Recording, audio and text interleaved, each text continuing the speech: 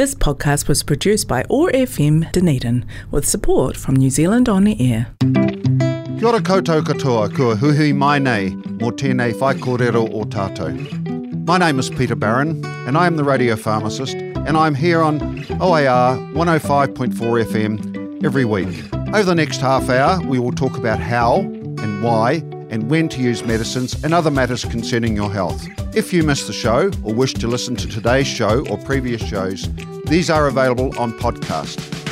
I'm always happy to talk about any specific issues or questions that you have, and you can contact me at the Radio Pharmacist on Facebook or on my website at radiopharmacist.co.nz.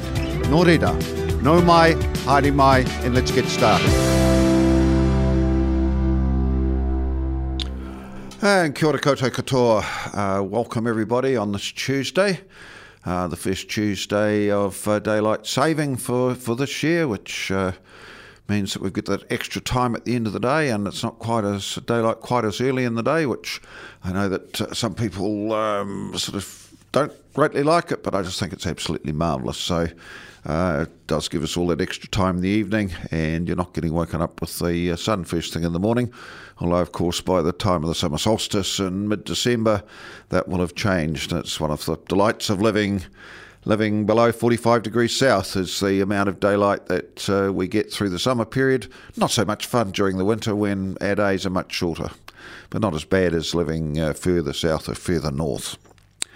So, welcome. I hope that you were able to observe the public holiday yesterday in memory of the late Queen. As I said last week, she's been a constant presence in all of my 71 years, and I know that for just about everybody, she's the only monarch that we've known. So it's sort of rather strange to switch away from God Save the Queen to God Save the King. Obviously, it stirred up some issues around whether we should be a republic, whether the Queen should be the head of state. I've always been of the view that the Commonwealth, no matter how it was formed, is actually a very significant block of countries around the world where people from a diversity of cultures, beliefs, and systems share a commonality, and there's no doubt that that the Queen was a key part of that. It's going to be, I think we're all going to be watching with interest to see how Charles goes. He's certainly not a man who has been backward in coming forward, and that's not altogether bad. I think probably a different style from his mother. So we move on from that point of history. It's been a significant point for most people who are alive at the moment. So moving on to the affairs of the day, COVID numbers fortunately are continuing to drop. It's still not time for us to let down our vigilance. We know that if you work in the healthcare sector, then we still do require masks, and that's a sensible move. As I've said, I'm enjoying probably the first time in many years that I've had COVID, but apart from that, I haven't had any of the coughs and colds and things that I'd normally associate with winter. Perhaps that's serendipity, but I suspect it's more to do with the fact that we were mainly mask wearing, and I think wearing masks has probably become the new norm. Some interesting work going on at the moment in terms of mapping new variants. We do expect that there's going to be new variants come along all of the time. We're hoping that they don't become dominant. We're fortunate that we're heading into our summer period, so the respiratory viruses don't function as well during the summer period. It'll be interesting to see what happens as we go into our winter, but that's another 6 months away.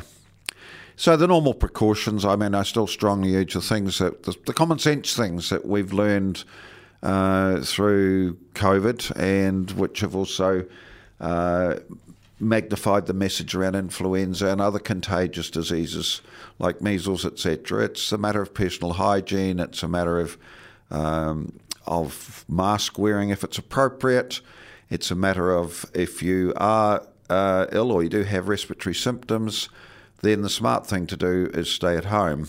The government, in its wisdom, and I think most people are grateful for this, through COVID did extend the period of sick leave from 5 days to 10 days, and with still a 7-day isolation period for those that test positive with rapid antigen test, then it's important that you are able to spend at home. You don't go and share your COVID with your workmates or your schoolmates or your family or your friends. The other key thing is that close household contacts, as long as you do a rapid antigen test each day, and that's negative, then you don't need to self-isolate. But obviously still take the same precautions, because the last thing you want to do is take that off once again to your workplace or your school place, your university, etc., or to people you might be visiting. Remember that rat tests are still, and masks are still provided free. All you need to do is go online, find the rat locator guide, and get the order number, and then you can go to any of the rat collection points. You'll find that many pharmacies and also the testing centres still are offering free rapid antigen tests and masks. The other thing that I've certainly been pushing right through this whole pandemic is the importance of making sure that your nutrition is good, that you're getting adequate supplies of vitamins, and I particularly refer to vitamin D. We're now coming into the period where at these latitudes you can make vitamin D again. So remembering, of course, that vitamin D requires UVB, so that's the wavelength in the what we call the UVB range, and that has to get through the atmosphere. And unfortunately, if you live south of about 35 degrees of latitude, then during the winter months, late autumn, winter, early spring, what we call the sun angle is too low. So if you look in Dunedin, the sun is low in the northern sky, and that means that the UVB which is coming through just bounces off the atmosphere. So we can't make vitamin D. We have to take vitamin D in our diet or synthesize it, and that synthetic process involves vitamin D penetrating our skin. Now that, of course, raises another problem. There's always contrary arguments with the melanoma campaigns, which are very, very important, and the issue of keeping covered up. What that unfortunately does is it means that you don't get the sun exposure that you need to make vitamin D. And this has become very evident in Australia, where they've had a very successful slip, slop, slap, or slap, slop, slip, whatever it is, campaign, because melanoma is a key issue. But one of the problems that's arising from that, or two problems arise from that, is one, that the vitamin D levels in a lot of people have gone down. So particularly in older people who don't get outside, often in school kids who are completely covered up, and when some religions where people are fully covered, wearing the hijab, etc., that can also be an issue. The other issue, of course, is that people with darker complexions compared to people with paler complexions like mine need a lot more vitamin D. That's the fact that we have darker skin is to protect us against the harmful effects of ultraviolet light and the harmful wavelengths of ultraviolet light. But in the case of UVB, we need that UVB to be able to make our vitamin D. So the simple solution to that is that the vitamin D supplements are readily available. There's certainly been some argument around the world. In the UK, I know that most of the health professionals there have been advocating right since the start of the Omicron pandemic that everybody should be supplementing with vitamin D. There are two ways that you can get supplements in New Zealand. You can buy them from a health food store or from a pharmacy. The maximum quantity or maximum strength we're allowed to sell is 1,000 international units. You can also have them prescribed by your doctor, in which case they'll be prescribed in a capsule, generally taken once a month, but sometimes more often than that, with 50,000 international units. And we're increasingly seeing doctors routinely prescribing vitamin D for people they consider at risk, which would be older people, people in rest homes, etc., etc., etc. So vitamin D is very, very important. I've always been a huge advocate of vitamin C, particularly in viral infections. One of the things that certainly became clear from some studies during the COVID pandemic was that many people, not all people, but many people who were admitted to intensive care or high dependency units were actually deficient in vitamin D. And that, to me, vitamin D is actually more of a hormone than a vitamin. It's called vitamin D. So I think that as time goes on, we're starting to understand that the role of things like vitamin D and vitamin C is fundamentally important for our general health. Moving on, one of the other concerns that I've had increasing concerns I've had for many years as a pharmacist is the increasing amount of pharmaceuticals that are being used to treat a range of anxiety, depression type audits. Now, there's no doubt that anxiety, depression, etc. are real. But where I was working 3 or 4 years ago in Australia, and I was working in Western Australia in the mining communities, we're getting to a point that I think probably the majority of the population, young and old, were taking antidepressants. And to my mind, these are useful medications, but they're not population-wide type medications.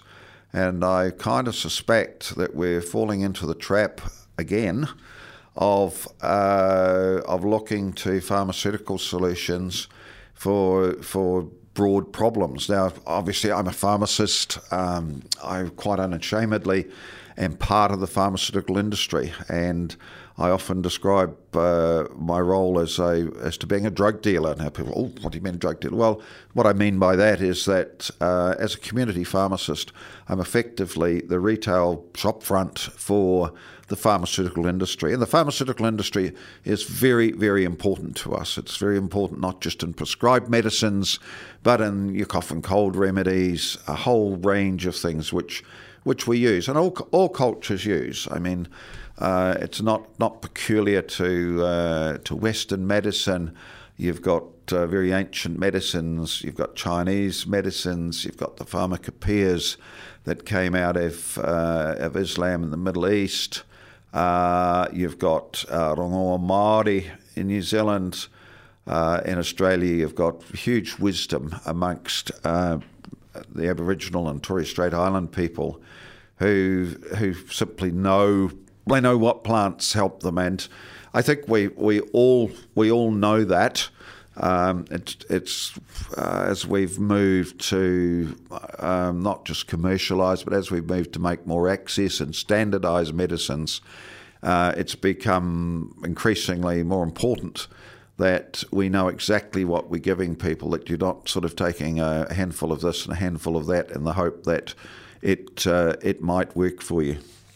So we're going to go to a break, and we're going to, then when I come back, I'm going to talk some more, particularly about treatment anxiety, depression, and some of the underlying causes. So let's go to a bit of a break here. The Radio Pharmacist, sharing tips and practical advice on the management of a range of healthcare matters every Tuesday at noon on OAR FM Dunedin. Taking the time to explore some of the bigger issues around health and well-being in simple, easy language we can all understand. The Radio Pharmacist, bold, innovative, sometimes controversial, and not afraid to tell it as it is. Tune in Tuesdays at noon on 105.4 FM and 1575 AM or online at oar.org.nz.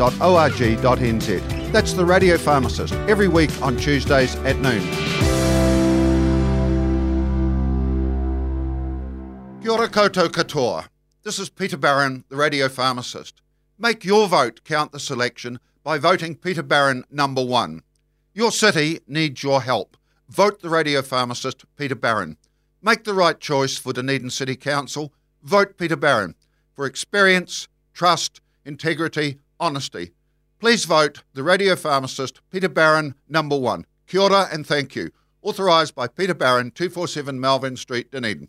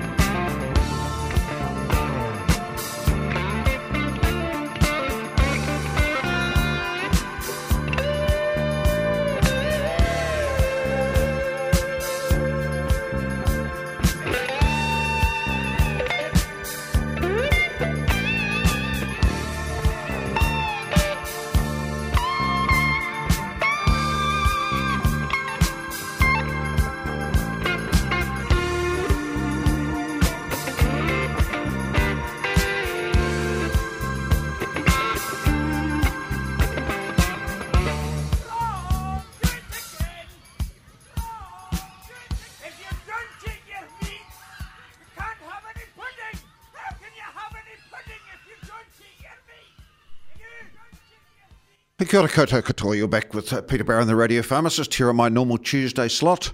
Remember, if you missed today's broadcast or you want to listen to it again, you can always do that by listening to the podcasts at oar.org.nz and click on the podcast link. You can also do that by going to my personal Radio Pharmacist site, radiopharmacist.co.nz, and once again clicking on the podcast link, select Radio Pharmacist and choose the show that you want to look at. So before the break, we were talking about vitamin D, and I was talking also about anxiety, depression.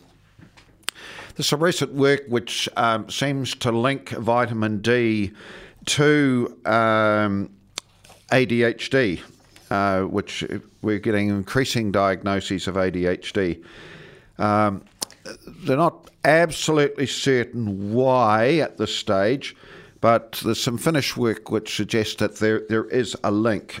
ADHD is a very complex disorder, and one of the factors that we believe may be involved is a genetic change or abnormality that occurs in individuals with ADHD and with anxiety, and it's to do with what we call MTHFR. Now, MTHFR is a gene, the name of a gene, and an enzyme in the human body. Its full name, if you want to be really bored, is methylene tetrahydrofolate reductase, to be specific. And this gene tells the body how to make, so it's the instruction manual for the body to make the enzyme. Now, that enzyme, MTHFR, is very, very important in processing the vitamin B group. And in our particular case that we're talking about here, folic acid, which is otherwise vitamin B9. So in order for us to turn vitamin B9 from the form that we take it, we can't make it in our bodies, we have to take it in our diet. And we take it in essentially what is an inactive form. And then with the body, it goes to the liver, and by the action of this enzyme, what it does is it activates that molecule. In chemical terms, it adds a methyl group to it. But if you're not a pharmacist or a chemist, then it doesn't really matter. It's a process called methylation. Now, and the methylfolate then converts amino acids for a variety of the body's functions, including the manufacture of things like serotonin and dopamine, melatonin. These are the hormones. Some of them, the serotonin, sometimes called the happy hormone, and melatonin, the sleep hormone.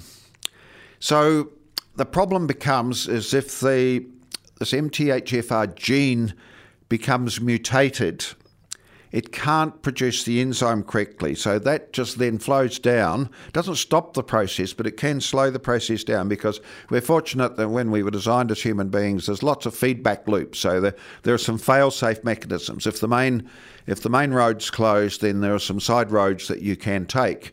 But of course, like if you have to go off the main road, you go down the side roads, then sometimes the road's not quite as effective, it's a bit narrow, can be a bit rutted, it doesn't work as well. So that does slow down the whole process. So, as I said, coming back to the genes, so the genes are pieces of our DNA that control a specific characteristic. Now, for instance, if your hair colour or your eye colour is going to be controlled by your genes. And each gene is made up of two what we call technically alleles. That's specific forms of that gene. And those genes and their alleles determine what traits we inherit from our ancestors. So, as I said, sometimes these traits are quite obvious. Sometimes you can have blue eyes or brown eyes, green eyes. Sometimes people have different coloured eyes, one of each. And that's coded for by these genes. So other times it's not obvious. There are some people, for instance, because of the genetic differences, will metabolize caffeine very quickly. And others may find that they metabolize it very slowly. And we find the same with a lot of medications. Some people are rapid metabolizers, i.e. you have to give a higher dose to get a certain effect. Other people are slower, you may have to reduce the dose. So, what is a mutation? A mutation is a naturally occurring process that causes a specific variation of one or more of the alleles of that particular gene. And that changes the sequence in the DNA.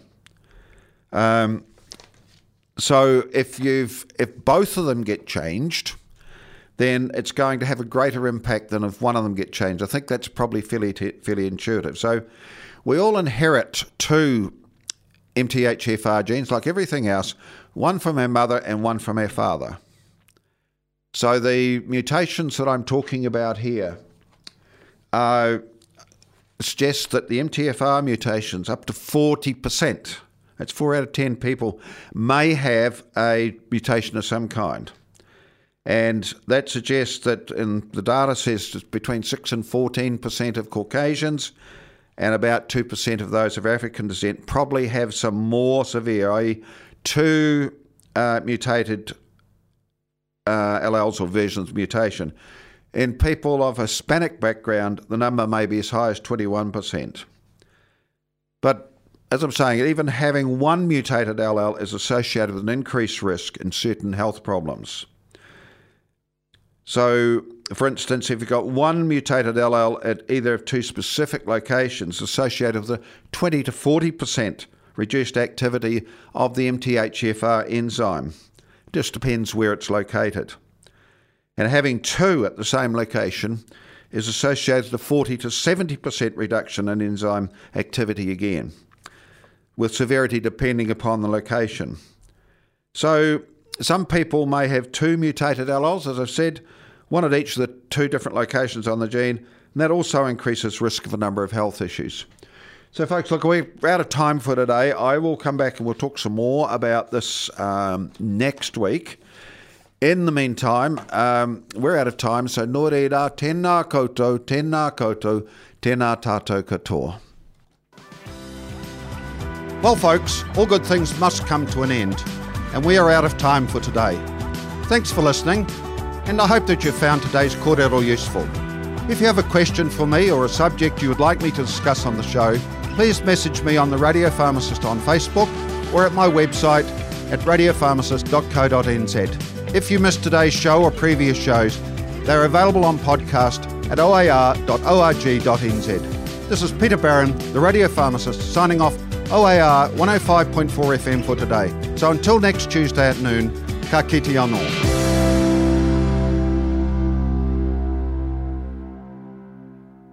This podcast was produced by OAR FM Dunedin with support from New Zealand On the Air.